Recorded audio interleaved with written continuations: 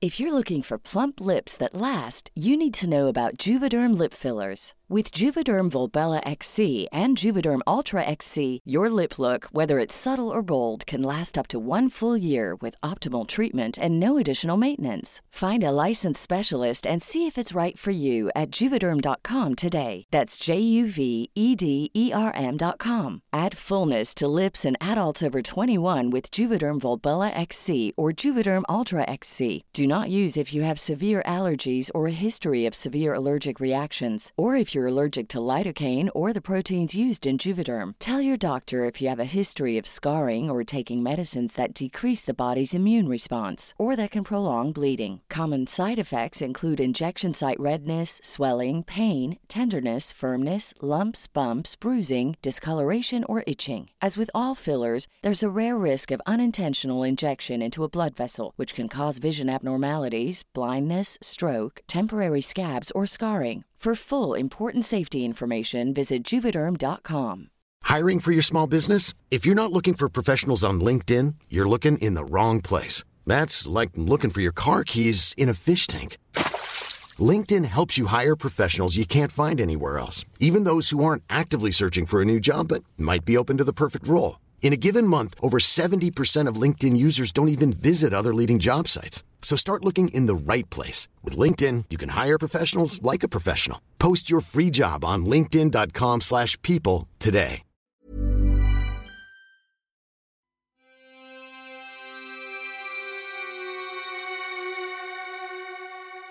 Welcome to Murder Mile, a true crime podcast and audio-guided walk featuring many of London's untold, unsolved, and long-forgotten murders, all set within 1 square mile of the West End.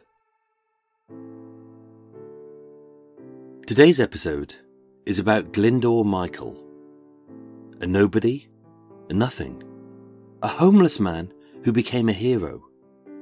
And although he saved my life, your life, and all of our lives, almost 80 years on, his name is hardly known.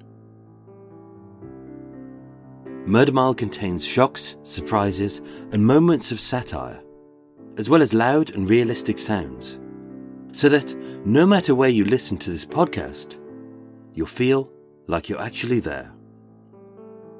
My name is Michael. I am your tour guide, and this is Murder Mile. Episode 40. The fascinating life, death, and afterlife of Glyndor Michael.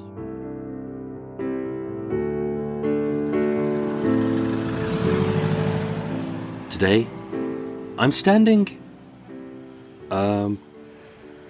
somewhere. Straight ahead is the rear of King's Cross Station. Behind is the canal. To the left is the tunnel where the body of Sebastiano Magnanini was tied to a shopping trolley and dumped. Where nearby 2 kids found the bits of Paula Fields. And ahead are 3 key locations in the life of the Camden Ripper, coming soon to Murder Mile. But exactly where I am is uncertain. The appropriately named Goods Way was once one of London's industrial hubs. As being perfectly positioned at the back of King's Cross Station and flanked by a wealth of warehouses, wharfs, grain stores, and even an ice cellar. Although Goods Way was once a big part of Britain's economic lifeblood, today its industry is gone.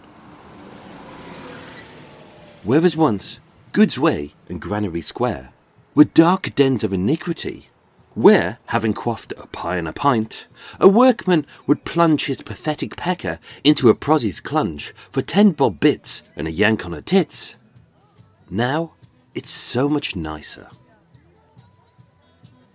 With its posh stone steps, outdoor artwork, and wee-inducing water features, the Granary Square of today is riddled with office arseholes, lazy lunchtime loafers, and desk-bound dickheads in deck chairs, all sunning it up in the choking smog, as they scoff painfully pretentious sarnies, packed full of offal, seeds, weeds and old cheese. As it's here that, without any hint of irony, the office place wankers congregate to whore out their mouths to foodie fashion. Today, the whole square swarms with open-mouthed idiots, all sucking on an artisan sausage, chowing down on a clotted cream pie, or squirting their gentleman's relish across an overstuffed kebab. All whilst the big knobs and the fannies watch the Wimbledon tennis on a stupidly sized screen and fight the urge to come on Tim. And although it's a ridiculous place, it was here, on Tuesday the 26th of January 1943, somewhere at the back of King's Cross Station, in an unknown derelict warehouse, that a hungry, broke and homeless man called Glyndor Michael changed the world forever.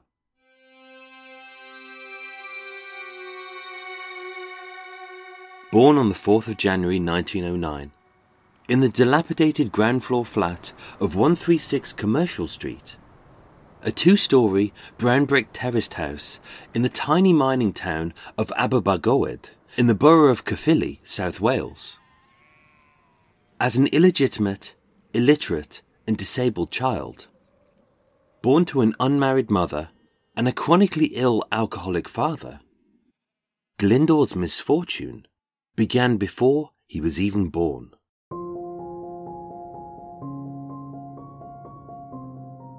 As a recent divorcee with 2 young daughters to feed, his illiterate and impoverished mother, Sarah Ann Chadwick, was forced to marry the first available unmarried man, simply to survive, and moved in with a 35-year-old colliery haulier called Thomas John Michael. As a Welsh Baptist, a lifelong coal miner, and a devoted father, Sarah had done okay. And although he provided a modest income to his soon-to-be family of 5 children, life would only get worse, as Thomas was not a well man. Being riddled with syphilis, a sexual infection whose symptoms often begin with red rashes, seeping sores, and festering lesions on the mouth, genitals, or anus, and end by spawning into the debilitating, disfiguring, and deadly infection of the spine and brain called neurosyphilis. Thomas passed this on, not only to Sarah, but also to their unborn son. From birth, it was obvious that Glyndor was different. As being crippled by a lack of coordination, confusion, and concentration, with a severe weakness in his muscles, sight, and movement, being constantly struck down by headaches, tremors, and seizures, and debilitated by frequent bouts of depression, psychosis, and early onset dementia. Although he wasn't classified as an invalid, for the rest of his life, he would suffer from the deformities in his bones, his eyes, and his brain. And so began the early life of Britain's most unlikely hero, Glyndor Michael. Aged 10, as the eldest boy of 5 siblings, Glyndor was forced to become a breadwinner, as his ailing father struggled to feed their ever-expanding family. But being disabled, barely literate, and unfit to follow him into the pit, Glyndor took on any odd job, but it was never enough. And as the starving family carted their few possessions from flea-infested flat to dingy derelict hovel, being starved, ragged, and unable to pay the rent, as the work dried up, Thomas started to soak up his sadness with alcohol.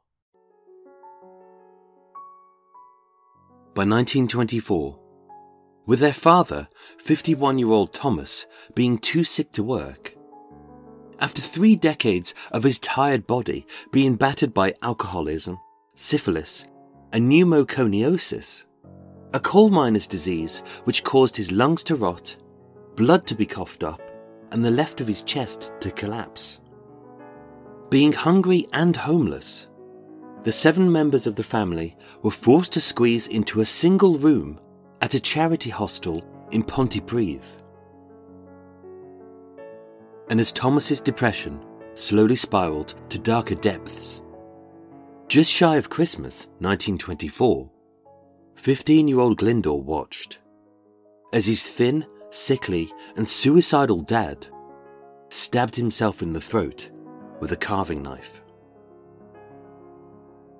And although he was barely a boy himself, with a broken body and a very fragile brain, Glyndŵr had to commit his own father to the Glamorgan County Lunatic Asylum in Bridgend, where, having contracted both influenza and bronchial pneumonia, on the 31st of March 1925, his father, Thomas John Michael, died.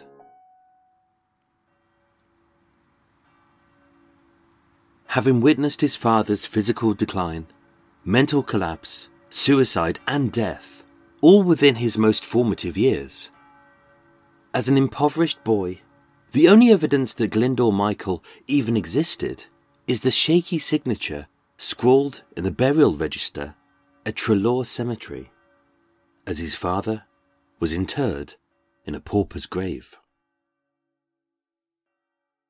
But for Britain's unsung hero, whose actions are estimated to have saved millions of lives, his own life was about to get even worse.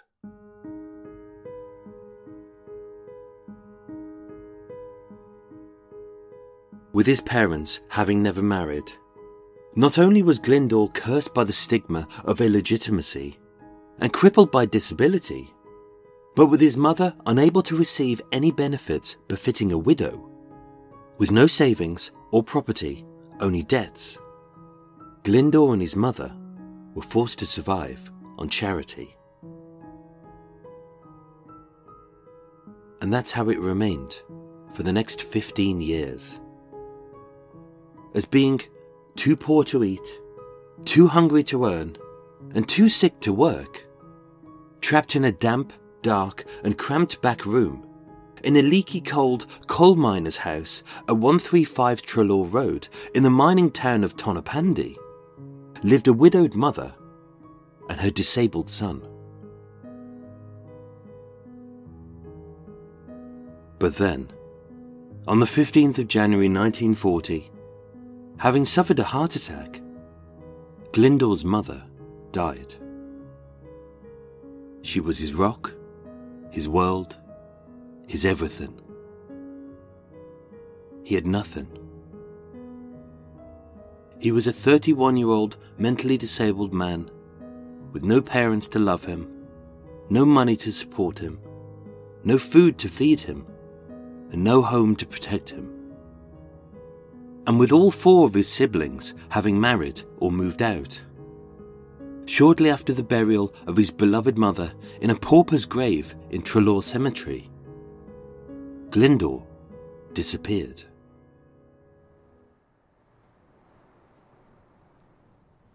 Between the 16th of January 1940 and the 26th of January 1943, for 3 whole years, Glyndŵr simply disappeared.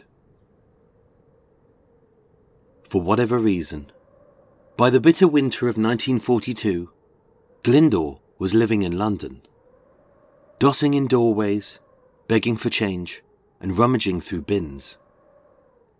And as one of thousands of anonymous homeless drifters who struggled to stay alive in this badly burned, bombed-out city, by January 1943, Glyndŵr Michael had finally reached rock bottom and was lost, unloved, and forgotten.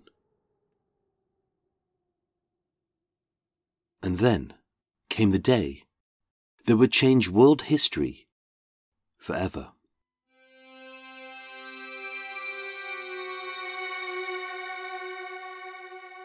The evening of Tuesday the 26th of January 1943 was exceptionally cold.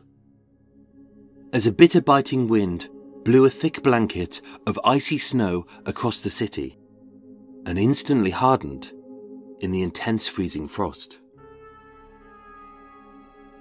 Being bitterly cold, wet, hungry and homeless, as the temperature dropped as low as -10, Glyndor stumbled into an abandoned warehouse at the back of King's Cross.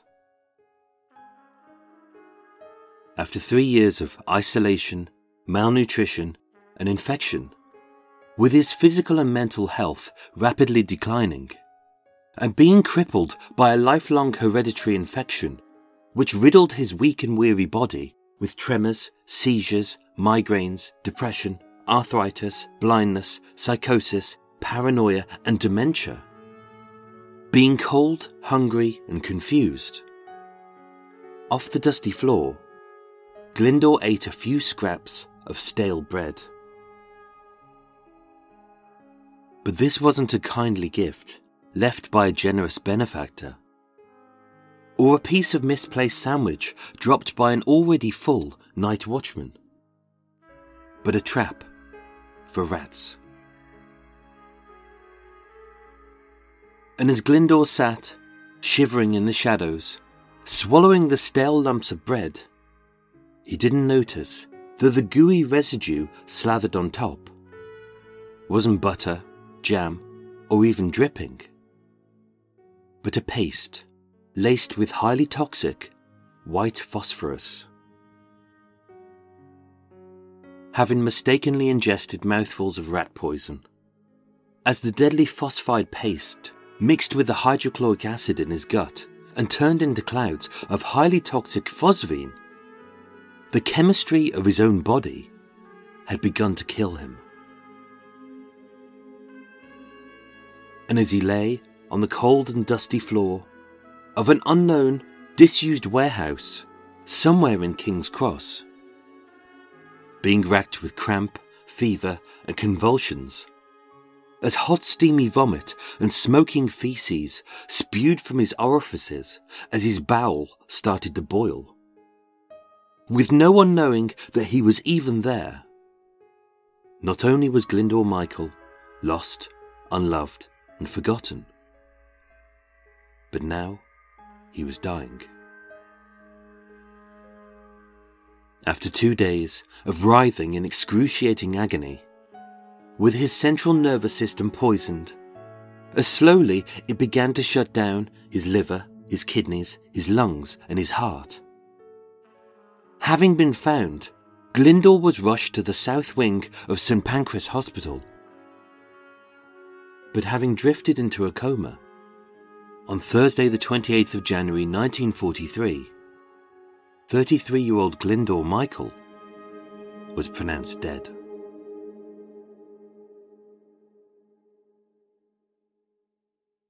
And with his heart silent, his brain empty, and his blood cold, as rigor mortis set in, and every ounce of life left his slowly decomposing body, his career as a war hero had only just begun. In the bowels of St. Pancras Hospital, hidden in the corner of its cold stone mortuary, Glyndor Michael was one of several corpses brought in that day, in varying states of injury and decay. And although he was an unremarkable man, to the coroner, Sir Bentley Purchase, he was perfect. Unlike the other deaths, Sir Bentley didn't give the dead tramp an autopsy. Unlike the other deaths, Sir Bentley didn't inform the dead tramp's family of his demise.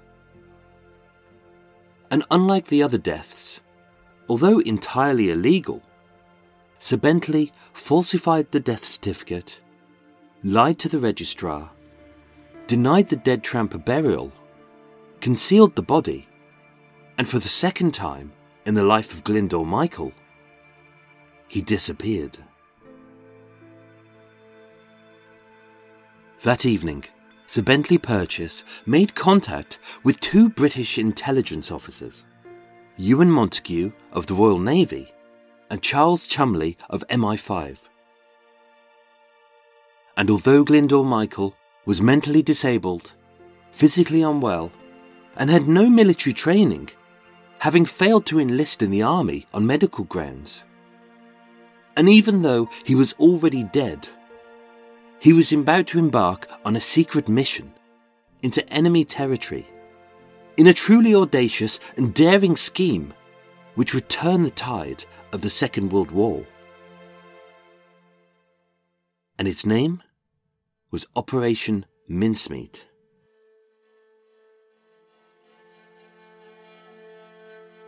Operation Mincemeat began life on the 29th of September 1939 as a directive from the Director of British Naval Intelligence, Rear Admiral John Godfrey, to engineer a series of cunning ploys to deceive the Nazis and lure their ships either directly into Allied minefields or away from key strategic actions.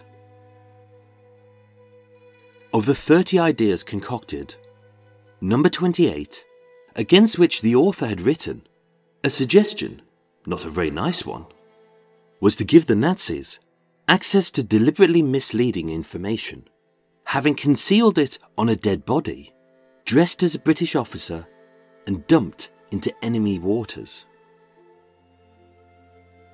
By 1943, after the failure of Dunkirk, which saw the mass evacuation of Allied troops from the French coast, the Allies needed to re-enter Europe and regain the upper hand. But with the bulk of Europe's coastline being heavily defended by the Germans, the only logical point of invasion for the Allies was Sicily. But everyone knew that. Even Sir Winston Churchill remarked that anyone but a bloody fool would know it was Sicily. Nazi intelligence needed to be deceived, and German troops rerouted. So Britain had to convince Hitler that an Allied invasion was imminent. But not via Sicily, but 500 miles away in Greece and Sardinia. A deception was planned. Operation Mincemeat was born, and an unloved, lost, and long-forgotten dead tramp would become the hero that our country needed. Glyndor Michael was perfect. He had no physical injuries, no medical scars, and no obvious cause of death. And with the phosphine gas having dispersed, the strychnine in his hair being hardly traceable, and with his lungs full of fluid owing to pneumonia, given a cursory autopsy, the Nazis would assume that he had drowned. So back in the St. Pancras mortuary, with his body kept at a steady 4 degrees Celsius, the life of Glyndor Michael was erased, as he became Major William Martin. In order to fool the Nazis, not only did Major William Martin need to have a name, a face, and a body, but also he needed a life. And for this daring deception to work, it needed to be one as real as any other person.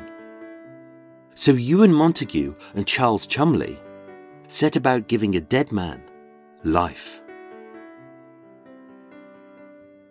Born in Cardiff in 1907, 35-year-old acting Major William Martin, known to his friends as Bill, was a recently promoted captain in the Royal Marines, a rank senior enough to handle sensitive papers.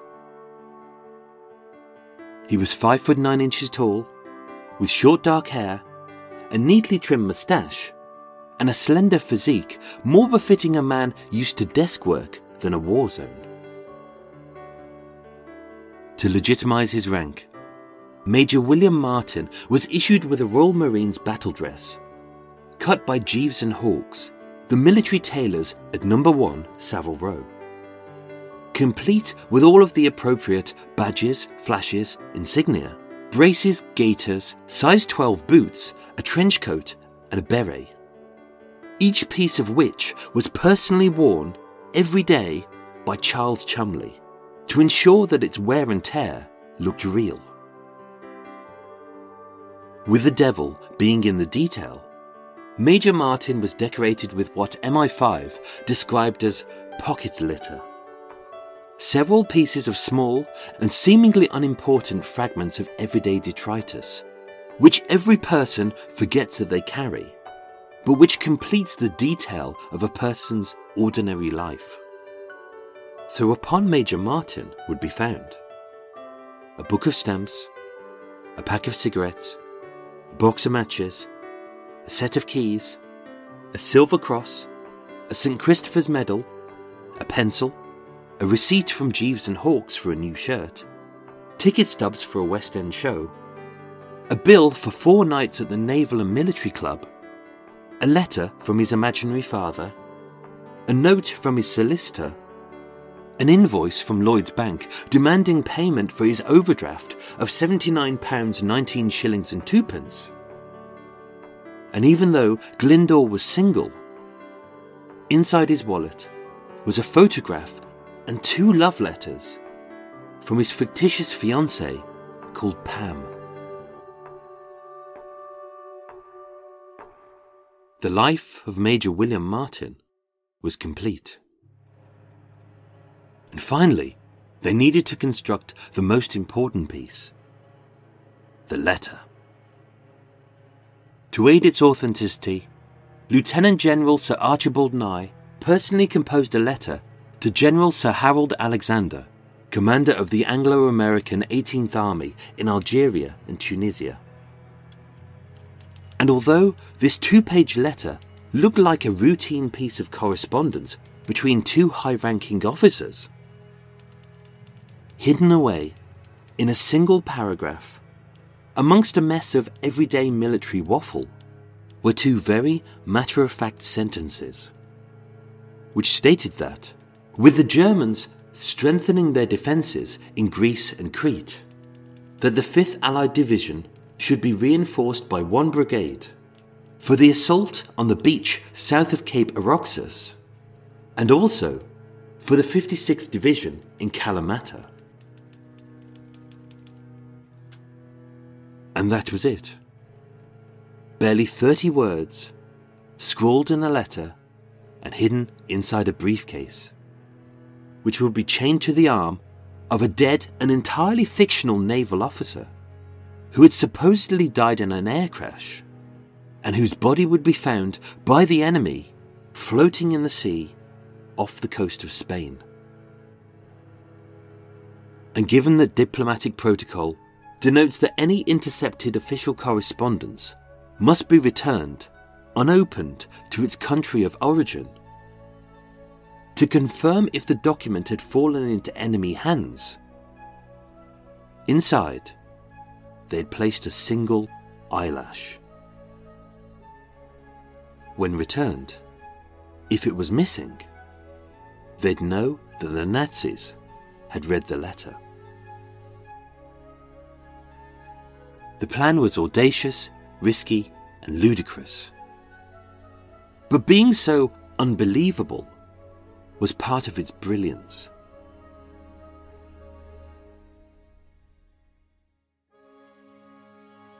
Having been shaved, dressed, and decorated with pocket litter, the body of Glyndor Michael, under the alias of Major William Martin, was packed into a vague metal container, loaded with 9.5 kilos of dry ice, and filled with carbon dioxide, to refrigerate and preserve the body. On the 18th of April 1943, having been loaded by Charles Cholmondeley and Ewan Montague into the back of a nondescript black 1937 Fordson van with a V8 engine, through the night the metal container was driven at speed by racing champion St. John Horsfall from King's Cross to Greenock on the west coast of Scotland. where it was loaded on board of an S-class British submarine called HMS Seraph.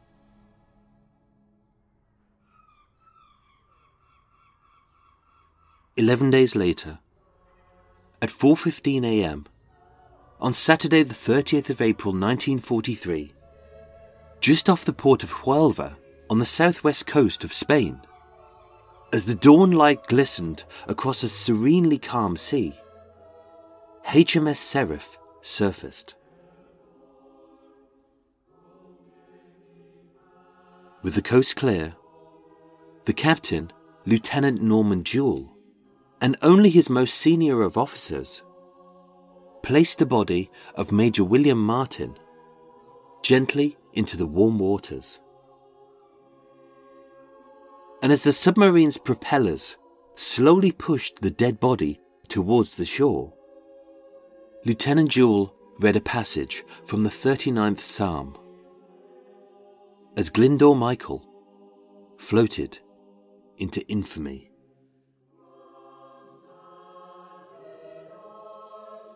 At a little after 9:30 a.m., 4 hours later, just off the beach of La Mata Negra, a local fisherman called Antonio Rey Maria spotted the body, dragged it ashore, and notified the Spanish authorities, all under the watchful eye of Adolf Klaus, an unimaginative and easily duped German spy living in Huelva.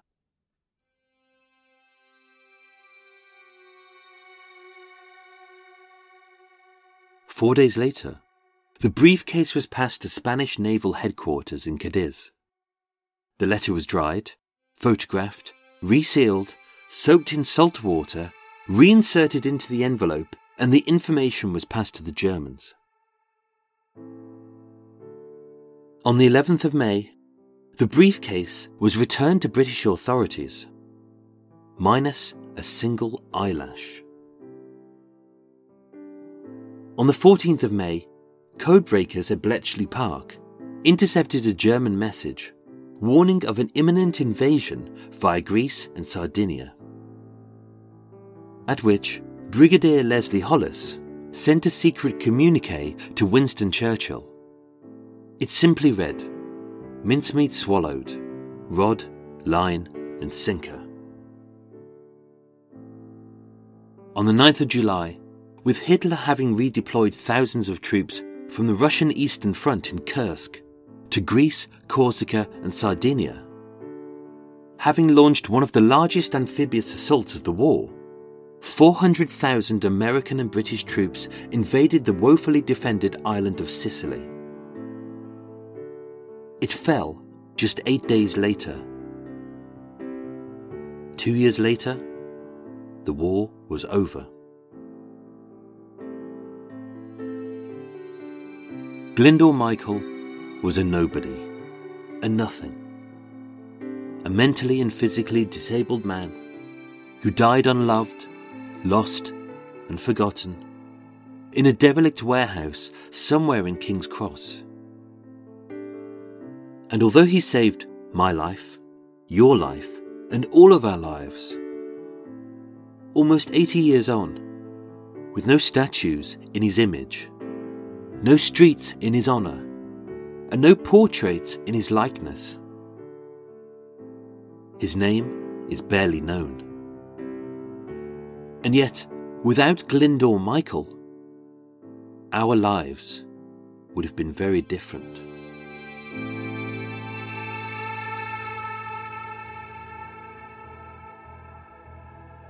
Ladies and gentlemen, thank you so much for listening to Murder Mile. Don't forget to stay tuned to Extra Mile after the break. A big shout out goes out this week to my new Patreon supporters, who are Claire Bernardin, Dana Tarasenko, Leslie Quinones, Sue Harrison, and Nicole Graves, who all made my little chubby cheeks go all flushed with their supreme generosity. So to you guys, here's a kiss. Mwah! Don't worry, I don't have the lurgy. Murder Mile was researched, written and performed by myself, with the main musical themes written and performed by Eric Stein and John Books of Cult with No Name. Thank you for listening, and sleep well.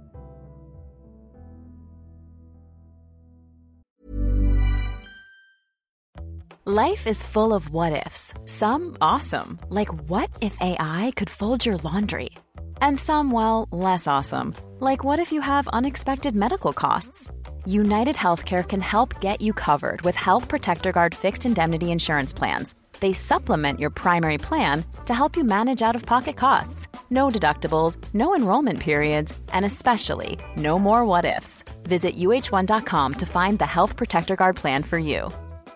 It's that time of the year. Your vacation is coming up. You can already hear the beach waves, feel the warm breeze, relax, and think about work. You really, really want it all to work out while you're away. Monday.com gives you and the team that peace of mind. When all work is on one platform and everyone's in sync, things just flow. Wherever you are, tap the banner to go to Monday.com. Millions of people have lost weight with personalized plans from Noom. Like Evan, who can't stand salads and still lost 50 pounds. Salads generally for most people are the easy button, right? For me, that wasn't an option. I never really was a salad guy. That's just not who I am. But Noom worked for me. Get your personalized plan today at Noom.com. Real Noom user compensated to provide their story. In 4 weeks, the typical Noom user can expect to lose 1 to 2 pounds per week. Individual results may vary.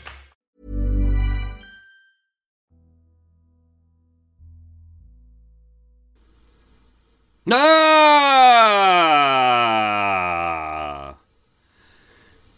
Did I give you a fright?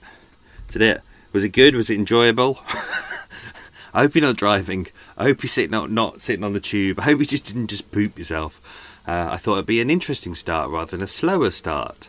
To new listeners, obviously, this is what I say every week. New listeners, this is Extra Mile. This is the little extra piece at the end of each episode. It's unscripted. There's no music. There's no sound effects, except you can probably hear in the background my kettle is on. I'm just making a cup of tea because I fancy a cup of tea. So that's the only sound you'll hear. You might hear some coots outside. There's one outside is being a bit of a pain, and a train and some planes flying over. But apart from that, this is Extra Mile, where we dive into the story we've just been listening to. So that was a story that I've known about for, ages, probably since I was a kid. But I've always wanted to tell that story. And it was just night. Oh, hang on. Tea's about to brew.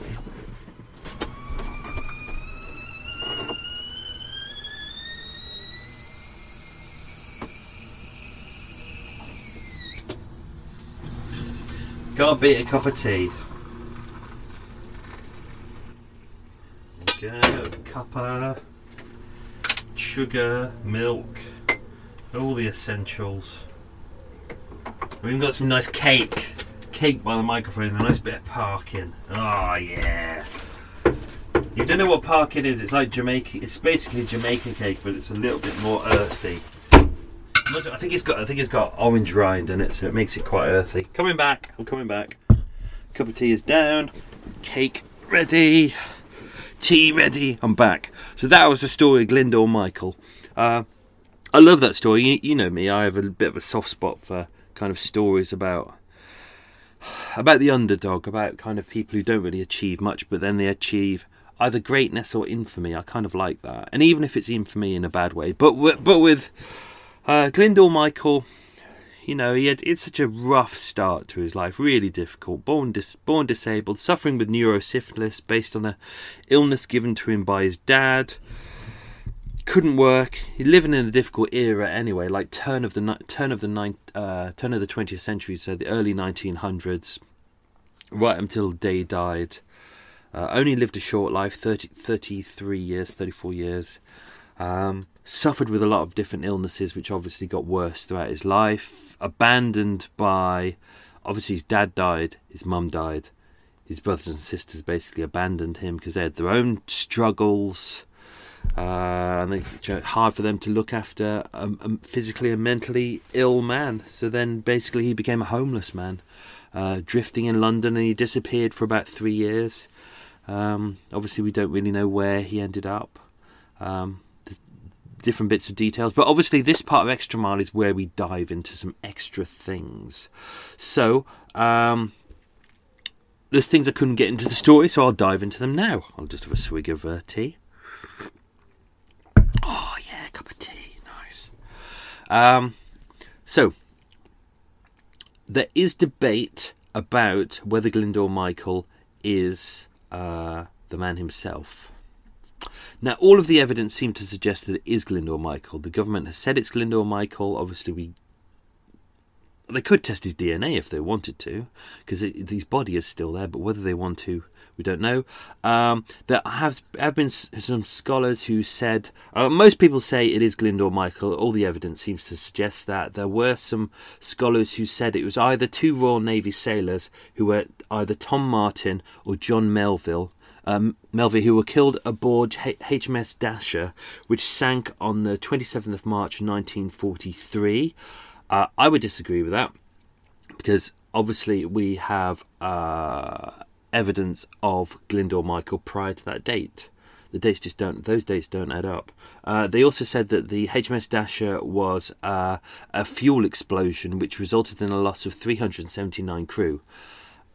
The body, which was William Martin, aka Glyndŵr Michael, had no injuries at all. That was very important for the body, because it was actually Sir Bentley Purchase, the coroner, and I didn't put him in the story, but Sir Bernard Spilsbury, the father of forensic science and Home Office pathologist around that time, who dealt with the Blackout Ripper case, so like a year before he was dealing on the Blackout Ripper case, they were the ones who sat down and said, right, it's very important that if we have a man, he can't have injuries. So hence, remember at the start I said that Glyndŵr Michael was in the mortuary and surrounded by people who died as a result of murder or car crashes or cancer or injuries, other illnesses. Yeah, he couldn't have any injuries on him. It's the same reason that Sir Bentley Purchase said he can't have an autopsy as well.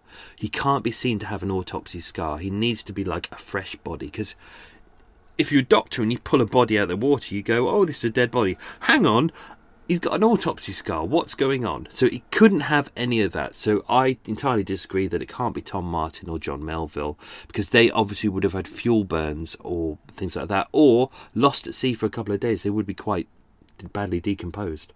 But obviously the identity is very debated.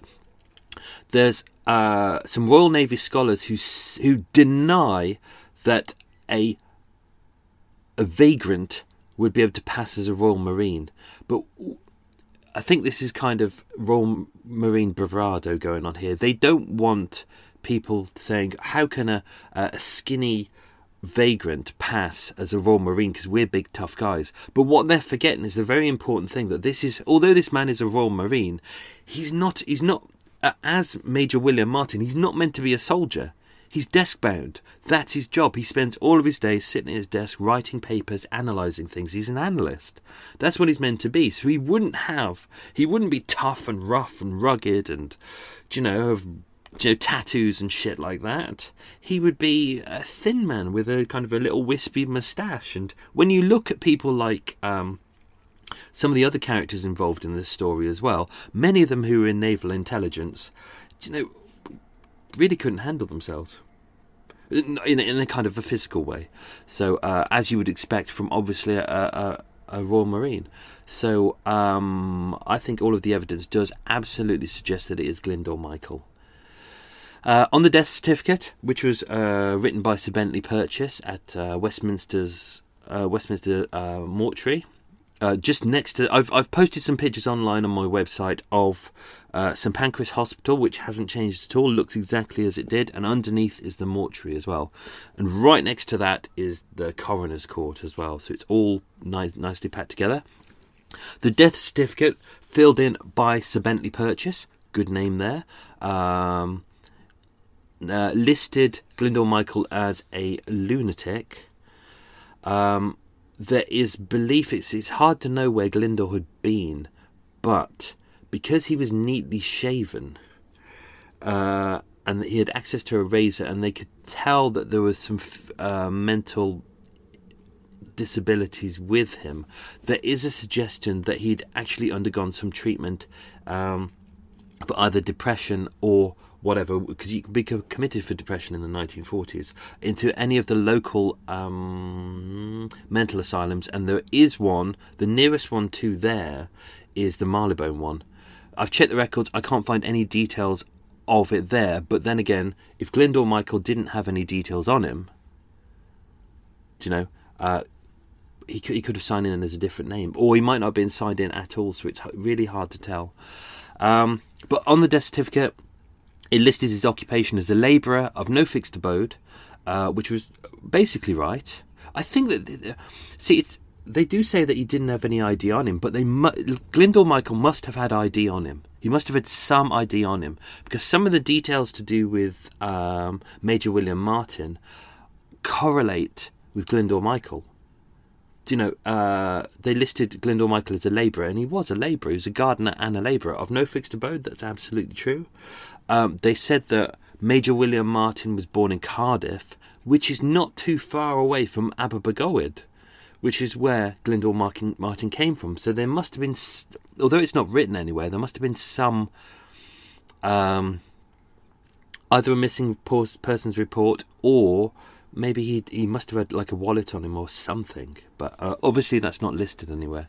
The cause of death was on Glyndŵr's certificate, was written down as phosphorus poisoning, and that he took rat poison in a bid to kill himself whilst of unsound mind. And then when that was done, Sir Bentley Purchase went to the registrar, filled in the death details on the burial register, and then said to the registrar, you don't need to find a plot for him to be buried in, because he's going to be moved out of England for burial.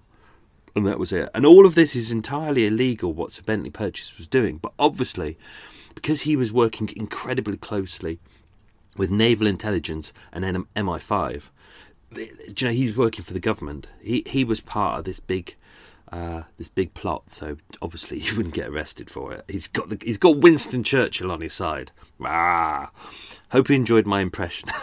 Now, why was Glyndŵr Michael the perfect corpse? Why did they? This is a good reason why they didn't use Royal Marines. So, on the 28th of January 1943, Sir Bentley Purchase contacted Ewan Montague, who was the intelligence officer for the Royal Navy, that he had news that he'd found a suitable body, and that was Glyndŵr Michael, who obviously died from eating rat poison, which contained phosphorus. Now, even though he had phosphorus in his system, it was actually perfect, because as I mentioned in there, it dissipated, the phosphide gas dissipated out of the system quick. It caused some damage to the system, but not enough that it would be noticed on a thorough autopsy, but not a modest one, which is why they had to speed up the autopsy. And they would only be able to check for strychnine, which was in the rat poison, if they tested his hair. And that was another thing. It's like Sir Bentley Purchase said at the start, he said, look, if he's going to be floating off the coast of Spain, he said, because Spanish doctors are Roman Catholics, they're more than unlikely to do an autopsy unless they feel it's absolutely vital, if they need to absolutely confirm something. Whereas if you present them with the facts that basically say this man drowned in water, given that it's a hot day and given the fact that the body is probably stinking, they'll probably wrap up the autopsy quick, which is what they did. And even though Ewan Montague, quite rightly, because the body had to look like it had been floating in the water for several days, so the air crash, in advance of this, they'd sent out a message to British ships saying, keep your eye out for a small plane which has crashed just off the coast, the southwest coast of Spain. So they'd already planted that little seed of information out there to the Germans. So the Nazi High Command had already picked that up and gone, okay, there might be an air crash somewhere, a small one on the south coast. So that had already fed into the system. They knew that there might be some wreckage floating around, maybe some dead bodies. Now, Ewan Montague, the intelligence officer for the Navy, commented that the body looked a little bit undernourished, that he didn't look like but that he actually fitted the look of a field officer, which was exactly what he was. He was kind of quite desk bound.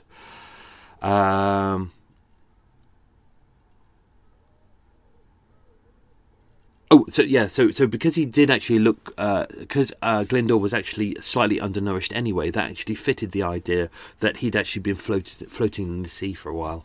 It helped the fact because Glyndor had actually started to decay by that point already. His eyes had already actually sunken back into his head. So it actually helped with the fact that when they put him in the water, it didn't look like he'd been there for about 3 or 4 hours, which he had 4 hours in total. It looked like he'd been there for about 3 days.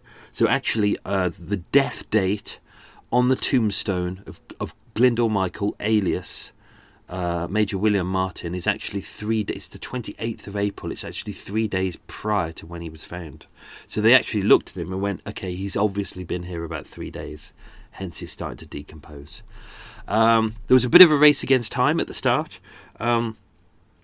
When they got the body and they decided that Glyndor Michael was perfect, they put him inside the freezer it says St Pancras Mortuary, but on other records that I've read it says Hackney Mortuary.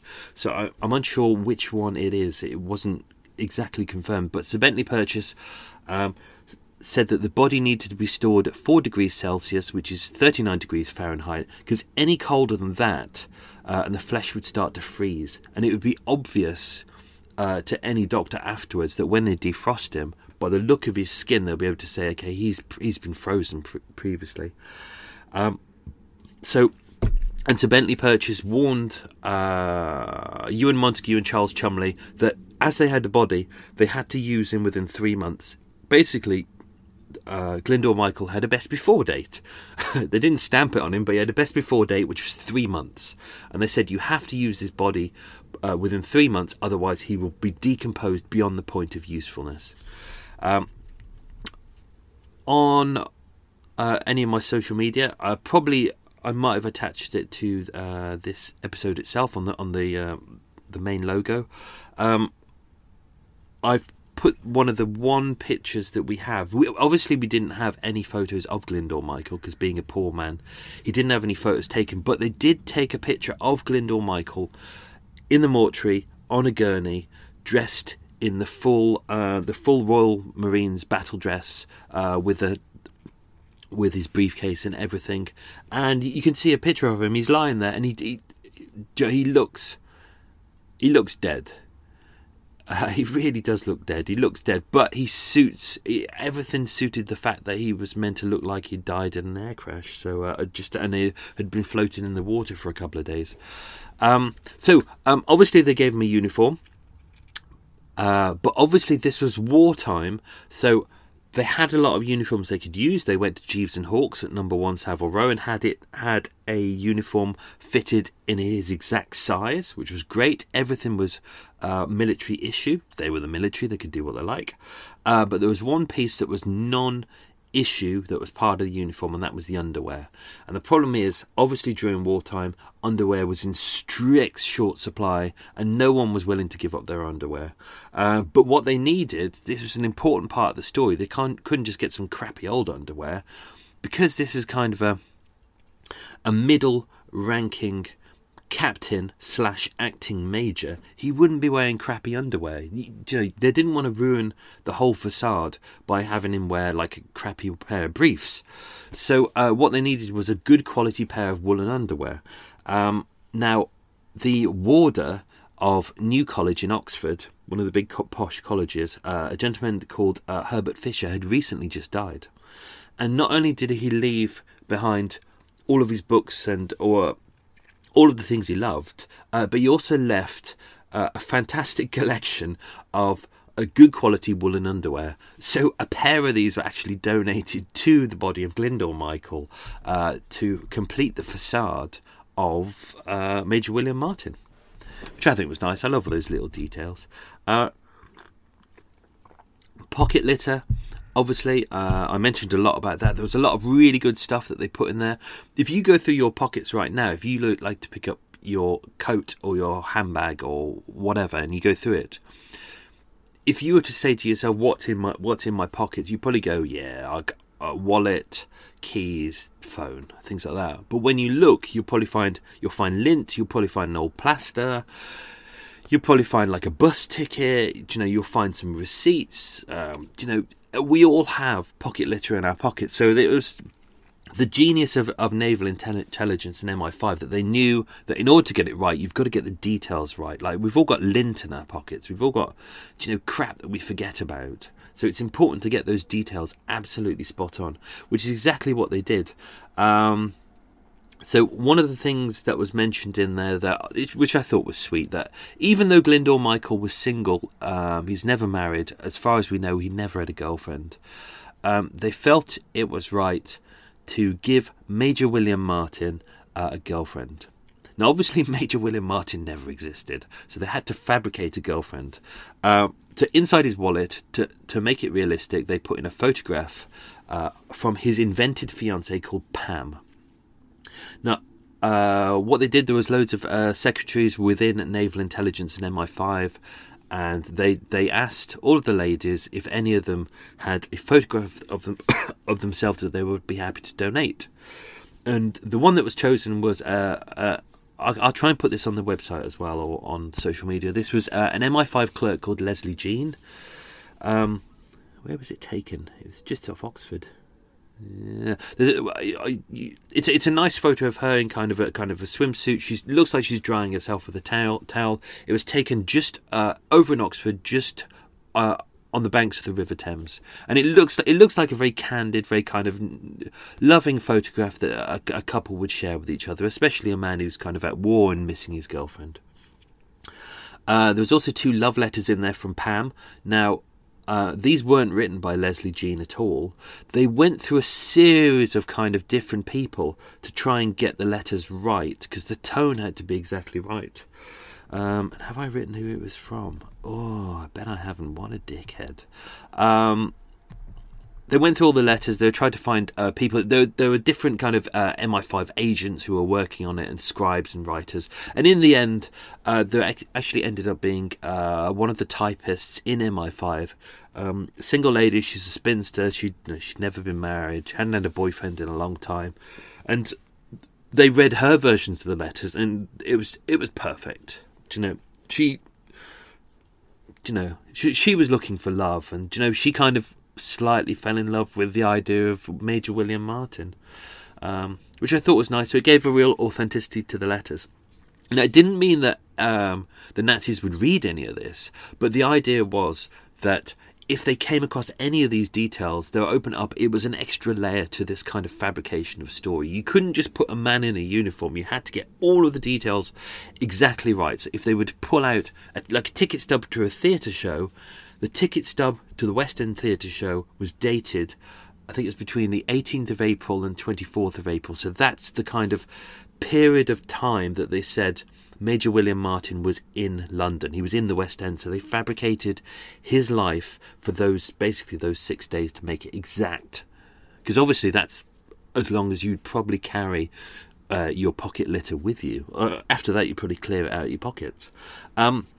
Also in there, as mentioned, was a receipt for a diamond engagement ring, suggesting that he was going to marry Pam, which I thought was a nice touch. He also had correspondence from his father, which I mentioned, that he didn't seem to like his father, and I think they enjoyed writing that a little bit too much. What else is in there as well? Just some fabulous stuff, as mentioned. Stamps, cigarettes, matches, obviously all important to have. A stubby pencil, some keys, receipts. A bill for 4 nights at lodgings at the Navy and Military Club was added. So those were the dates from the 18th to the 24th, around that period, which was great. And they went to S.J. Phillips, the jewellers on Bond Street. And although a ring wasn't bought, they never physically bought a ring. It was like £13,000 worth of ring, which is £53 in those days. It was a lot of money, and they obviously couldn't afford that. So they spoke to Sorry, I got burps. They spoke to S.J. Phillips, the jewellers, and asked for a receipt, asked them to put one out, and it made it authentic, it made it real. But obviously later on, S.J. Phillips went through their archives, and they were like, yep, there was definitely no ring sold of that value around that date. One interesting thing that I didn't put in the... Ooh, that's nice. That I didn't put into the story, but I will attach probably to the video. There's a nice documentary, like a 45-minute documentary by the gentleman. A big chunk of it I based on his book. I'll flag it up shortly, but a really good book about Ben McIntyre's book about Operation Mincemeat. There's a nice documentary that I'll put in there, and you can just watch it. It's 45 minutes. It's very nicely told, really enjoyable. But one thing that I didn't put into the story is the fact that they, in order to get the ID correct and for it to match Glyndor Michael, they needed a photo. But obviously Glyndor Michael, his family wasn't notified that he was dead, and he was a homeless man, and he was poor, therefore he didn't have any photos. So they were like, okay, well, let's take a photograph of him. And they tried to take a photo of the corpse, but obviously a corpse looks dead.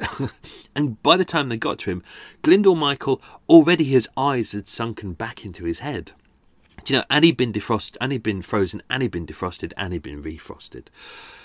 So it wasn't any good. So they needed to find someone who looked like Glyndor Michael and would pass as Major William Martin. And they tried loads of different people, and it was really difficult to absolutely find anyone.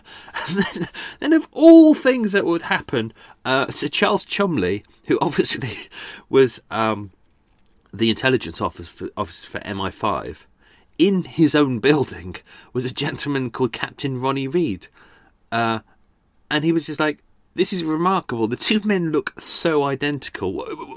Obviously, they didn't know exactly what Glyndor Michael looked like because he'd started to decompose. But they knew that he was of a certain height. He'd got dark hair. It was kind of swept to the side. He'd got a little moustache. He'd got a kind of little thin face. And they were like, this is perfect. So they took a photo of Captain Ronnie Reid and used that as Glyndor Michael, alias Major William Martin. And it really helped. He had 3 cards on him and passes, and these needed to look like he was a long-serving officer. And in order to get the photos right as well, because you couldn't... This is what I love about the story, is the attention to detail. They didn't just make him IDs. They had to make it look like it had been used, like it had been there for quite a while, that he was a long-serving officer. So Ewan Montague, actually for the next couple of weeks, when they got the photo... my leg's gone numb. When they got the photo of Ronnie Reid...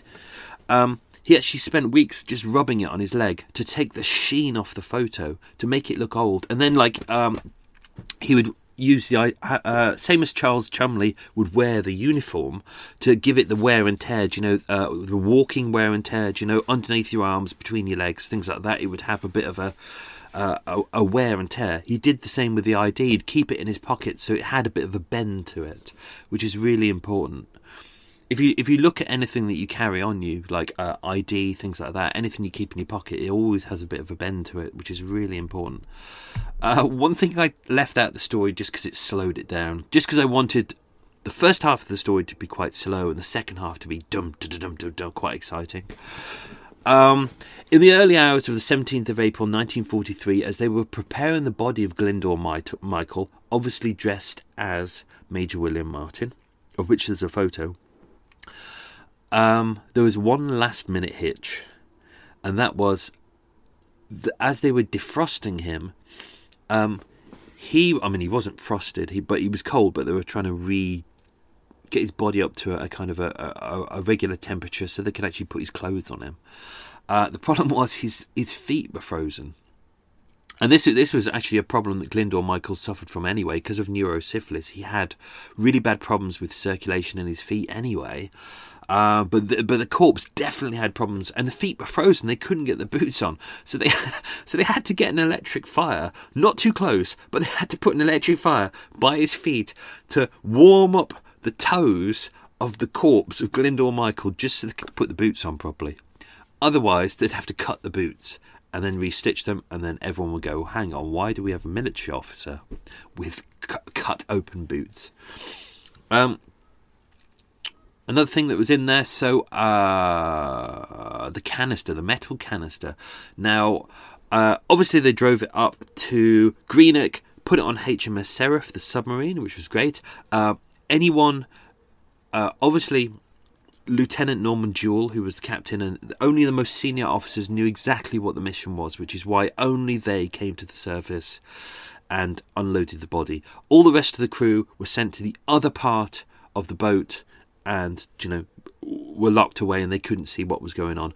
But as the canister was loaded onto the submarine, everyone was told that this was basically just meteorological equipment. Secret meteorological equipment they were going to launch off the coast of Spain. They thought that was what the mission was. But really, Norman Jewell, the captain, and his senior staff, they knew exactly what was doing because they had to load the body into the water.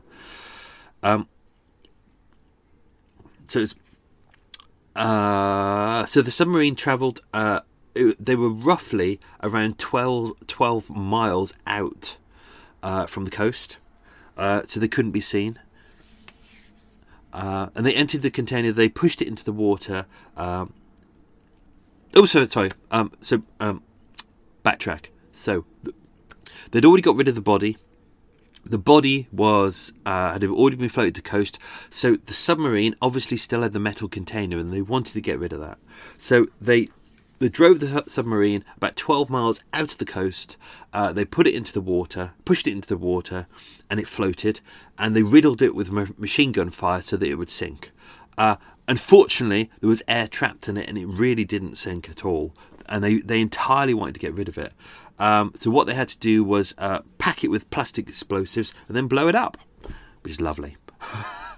And immediately after this had been done, Lieutenant Norman Jewell sent a message to the Admiralty, Naval Admiralty, saying mincemeat completed, and they continued their journey to Gibraltar.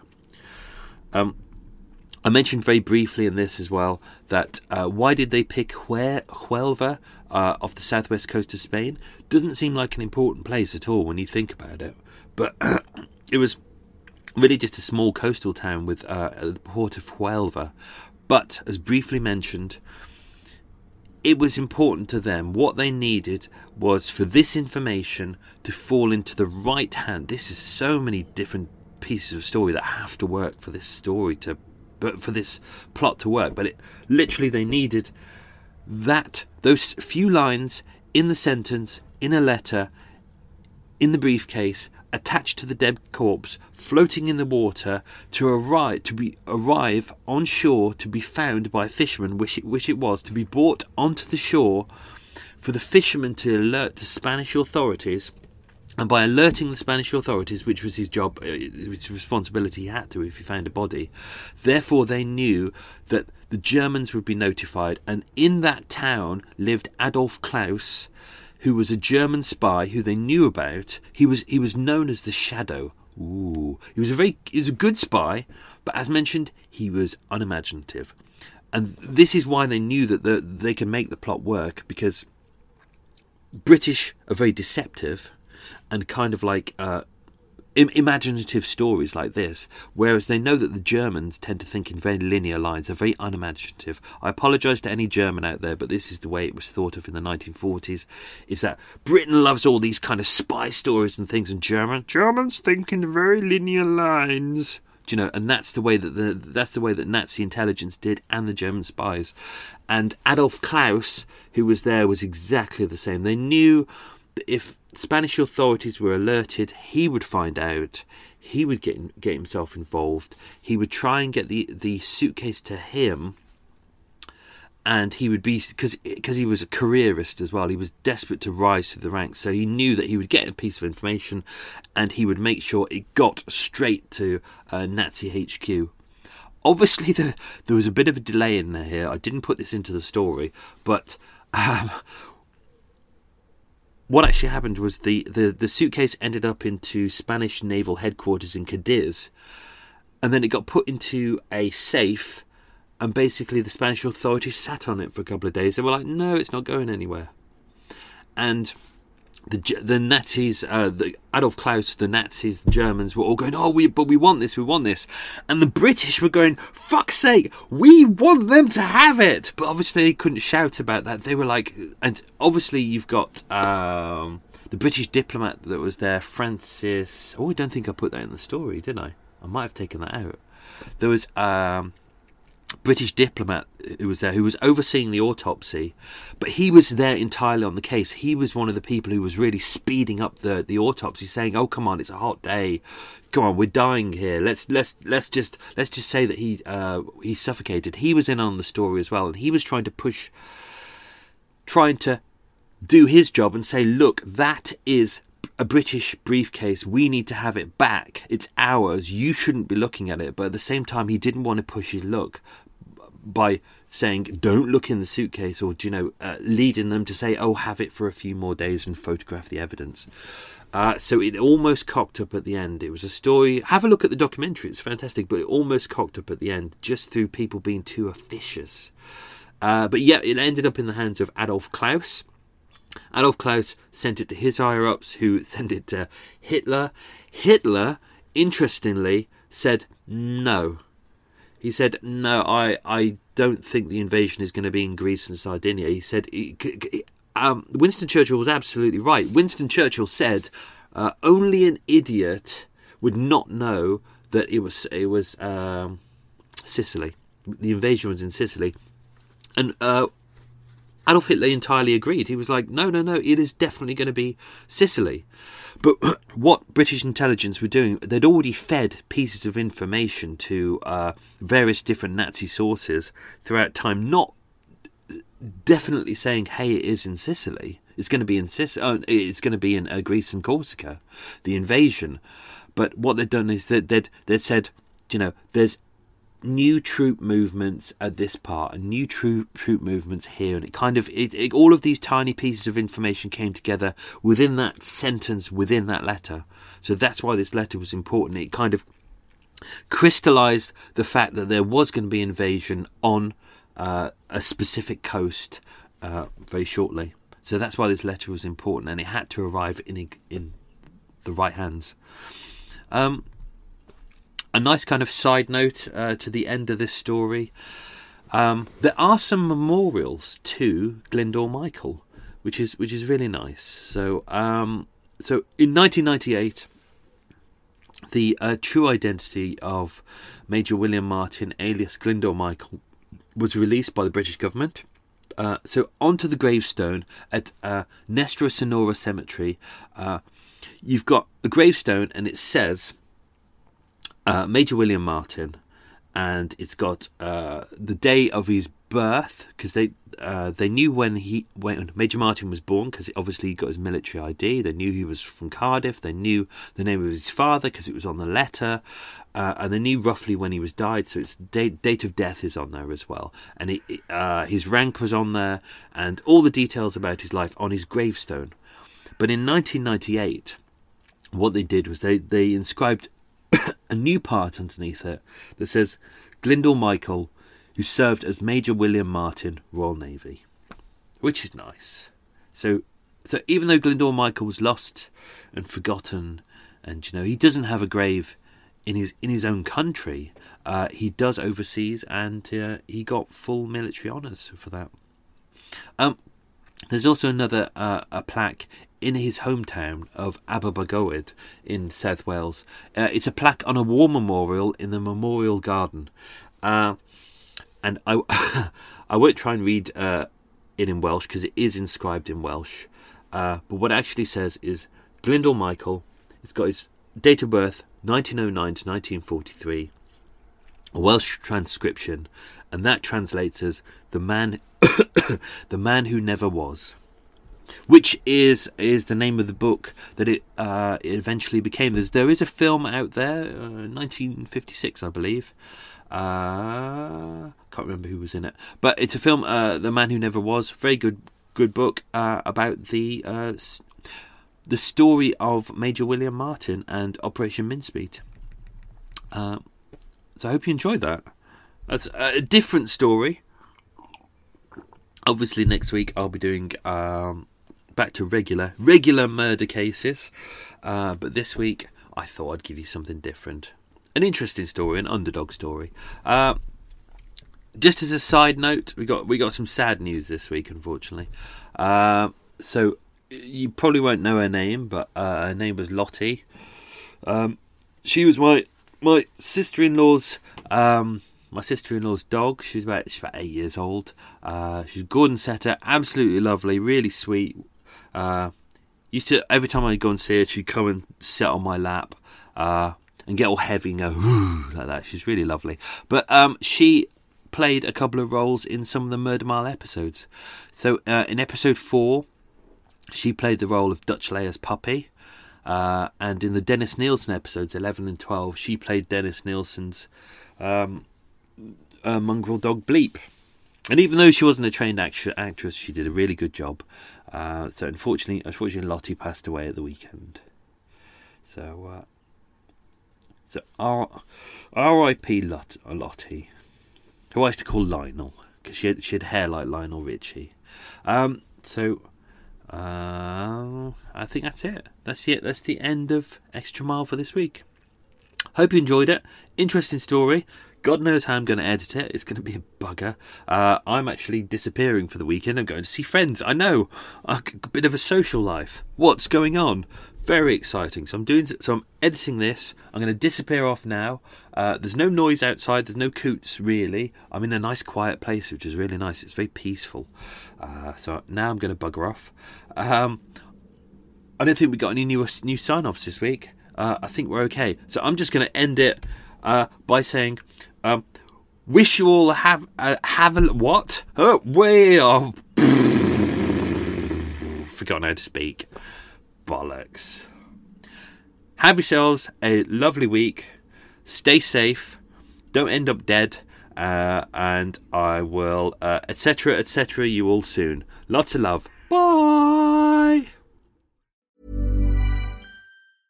Hey, it's Paige DeSorbo from Giggly Squad. High quality fashion without the price tag. Say hello to Quince.